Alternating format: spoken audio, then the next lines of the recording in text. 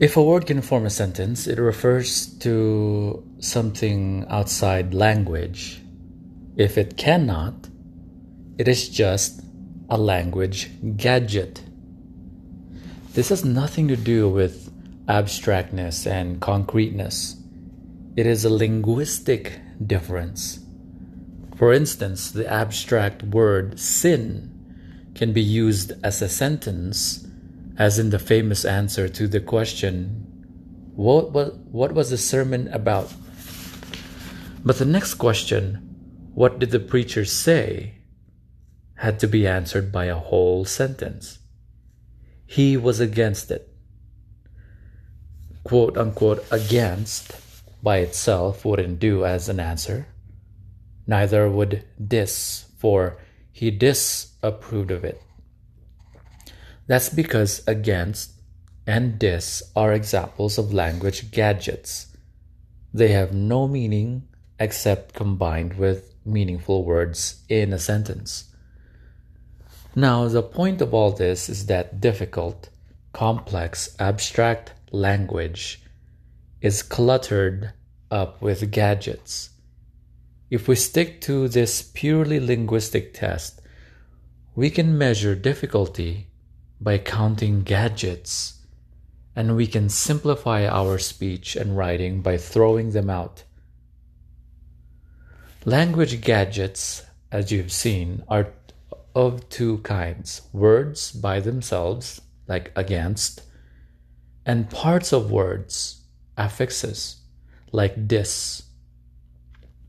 The more harmful of the two for plain talk are the affixes, since the reader or hearer cannot understand what the gadget does to the sentence before he has disentangled it from the word it is attached to.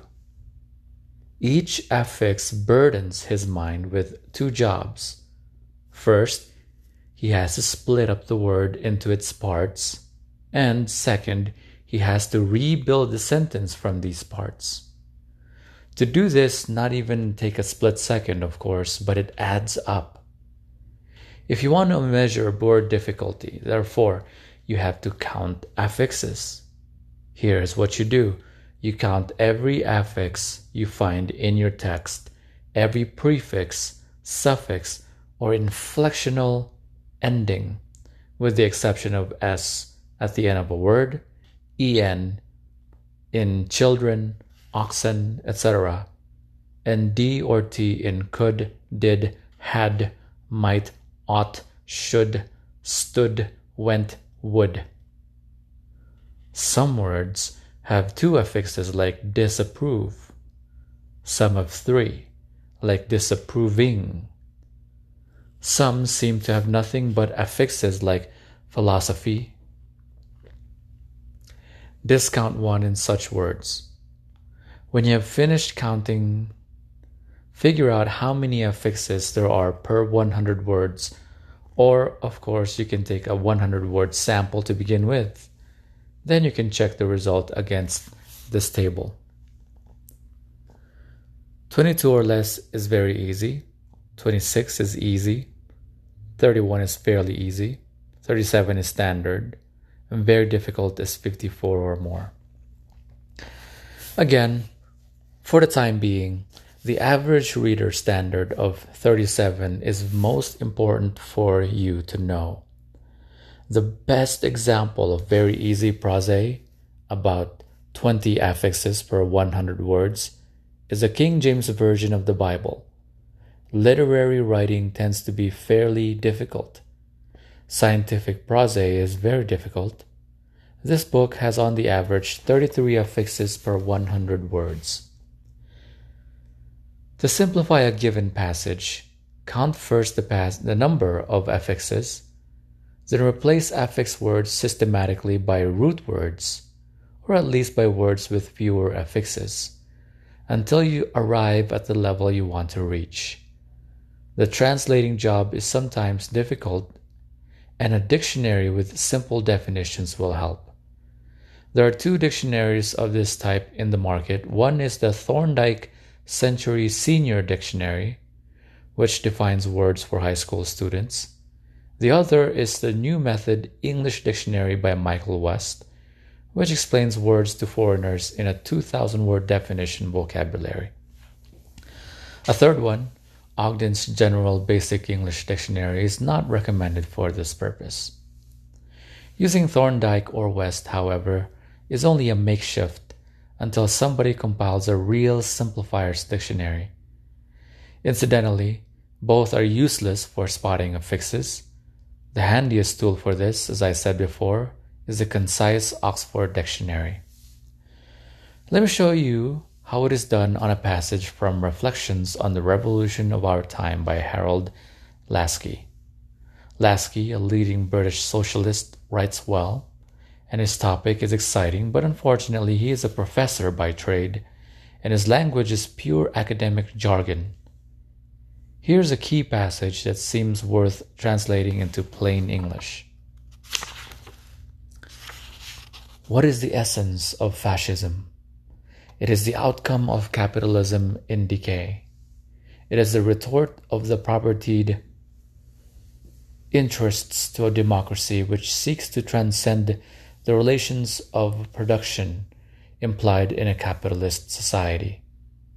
But it is not merely the annihilation of democracy.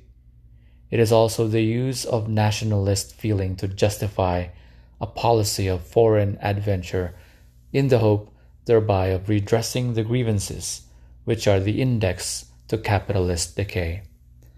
Wherever fascism has been successful, it has been built upon a protest by the business interests against the increased demands of the workers. To make that protest effective, the business interests have, in effect, concluded an alliance with some outstanding condottiere and his mercenaries who have agreed to suppress the workers' power in exchange for the possession of the state.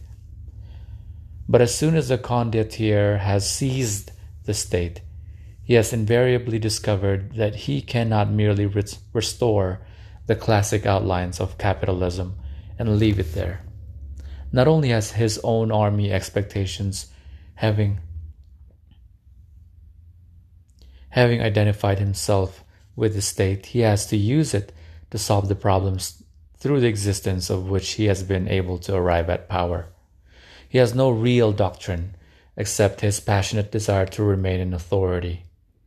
His test of good is the purely pragmatic test of success, and he finds invariably that success means using the state power over the nation partly to coerce and partly to cajole it into acquiescence in his rule. That acquiescence is the sole purpose of and the sole justification for the methods that he uses. The only values he considers are those which seem likely to contribute to his success. Now, this has 56 affixes per 100 words and rates very difficult. The following translation is 32 and should read fairly easily. What makes fascism? It comes from capitalism in decay. It is the rich people's answer when democracy tries to go beyond the capitalist way of running production. But it does not stop at wiping out democracy. It also plays on the people's love for their country to put over dangerous plans against other countries, and so they hope to set right the wrongs.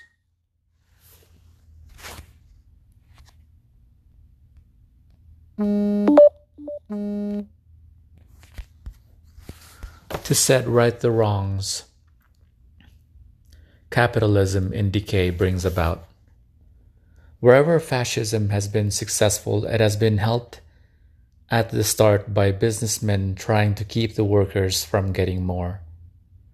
To do this, the businessmen have in fact joined up with some outstanding gang leader and his hired soldiers who have made a bargain to put down the workers' power and become owners of the state in return. But as soon as the gang leader has seized the state, he has always found that he cannot just bring back the standard forms of capitalism and leave it there. Not only does his own army wait for rewards, now that he and the state are the same, he has to use it to solve the problems that made the businessmen put him in power.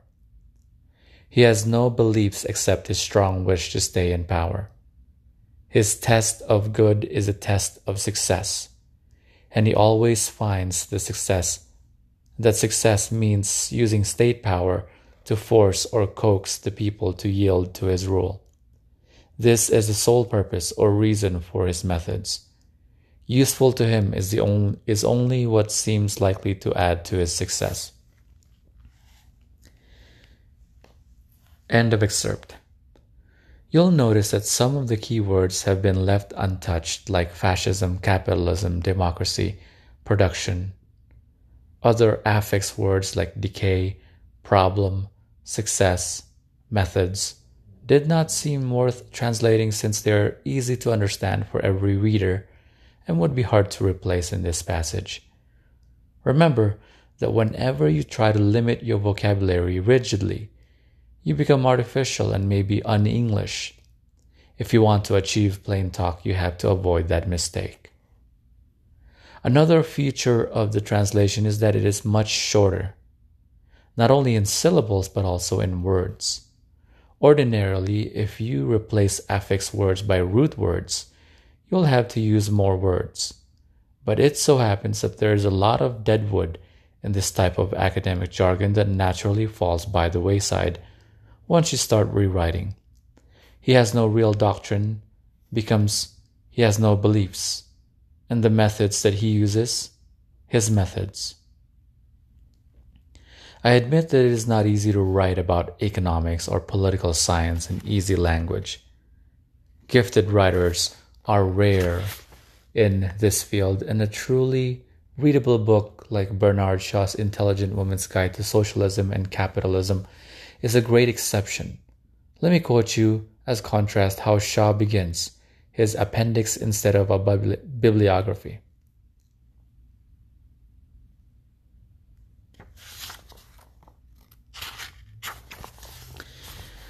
Excerpt. This book is so long that I can hardly think that any woman will want to read much more about socialism and capitalism for some time. Besides, a bibliography is supposed to be an acknowledgement by the author of the books from which his own book was compiled. Now, this book is not a compilation. It is all out of my own head. It was started by a lady asking me to write her a letter explaining socialism.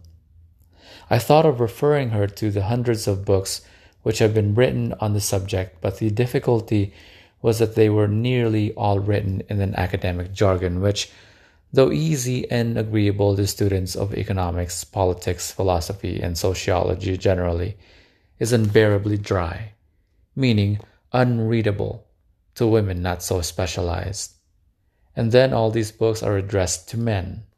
You might read a score of them without ever discovering that such a creature as a woman had ever existed.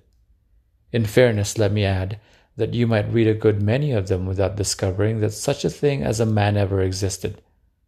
So, I had to do it all over again in my own way and yours.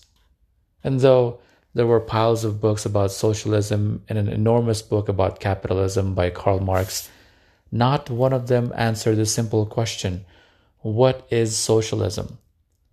The other simple question, what is capital, was smothered in a mass of hopelessly wrong answers, the right one having hit on, as far as my reading goes, only once, and that was by British economist Stanley Jevons when he remarked casually that capital is spare money.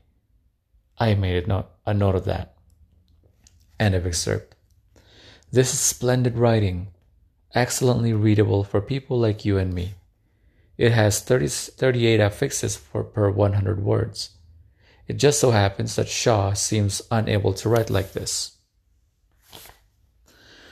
The extensiveness of the present volume is such that it appears almost inconceivable that female readers should desire to prolong the study of socialism and capitalism for an additional period of time. This circumstance apart, a bibliography traditionally is supposed to serve as an acknowledgement offered by the author of the original sources that contributed to the genesis of his compilation. In contrast, however, to this usually followed procedure, the present volume differs radically from a compilation inasmuch as it was solely and entirely conceived and executed by the author himself. And so on.